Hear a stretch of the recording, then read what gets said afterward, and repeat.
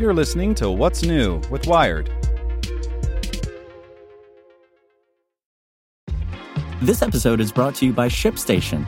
You know, some things take a lot of work, like sending little robots to far-off distant planets. And just as that's challenging, so too is running a successful e-commerce business, especially when there's so much to do.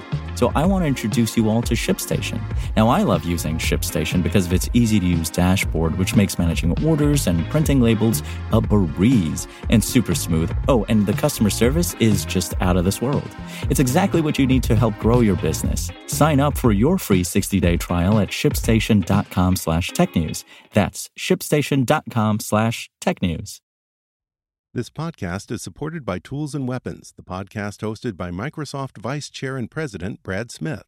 Each episode features insight you won't find anywhere else from the center of the conversation surrounding emerging technologies like AI. Right now on the podcast, you can hear a special episode where Brad Smith lays out Microsoft's vision for a vibrant marketplace driving the new AI economy.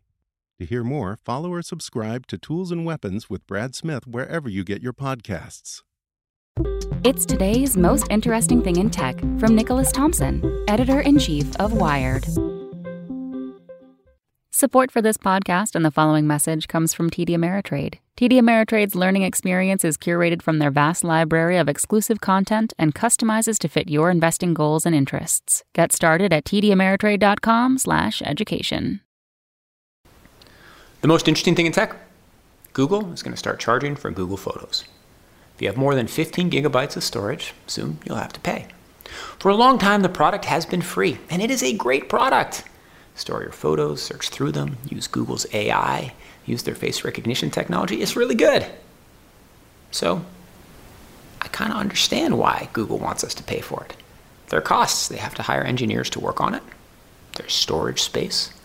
Even Google has costs. So I understand it partly, but it also reminds me of something really worrisome.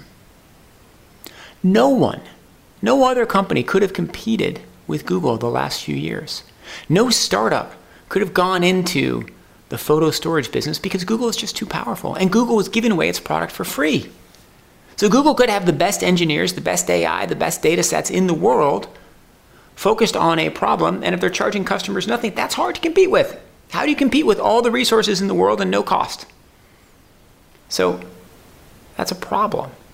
It's a problem that there wasn't a competitive market for photo storage, because what you would want is 10 companies competing over photo storage, and the one that's best, that gives you the best product at the lowest cost, wins. Instead, what you have is Google gets to own the market and dominate it. They can acquire companies that are competing with it, or they can crush them.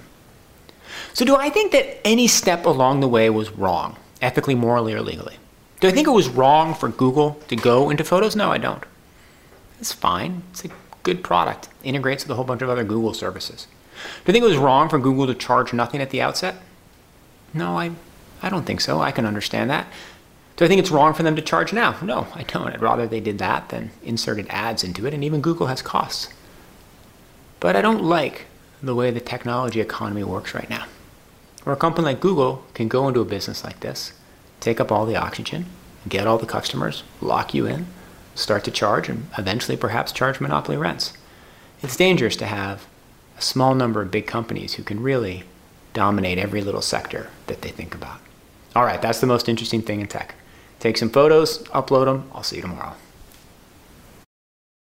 Get more great stories from Wired in our daily newsletter. Sign up at wired.com/daily. Want to learn how you can make smarter decisions with your money? Well, I've got the podcast for you. I'm Sean Piles, and I host NerdWallet's Smart Money Podcast. Our show features our team of nerds, personal finance experts in credit cards, banking, investing, and more. And they'll help you make the most of your money while cutting through the clutter and misinformation in today's world of personal finance. You'll get clarity on strategies to help you build your wealth, invest wisely, shop for financial products, and plan for major life events. Listen to NerdWallet's Smart Money Podcast wherever you get your podcasts.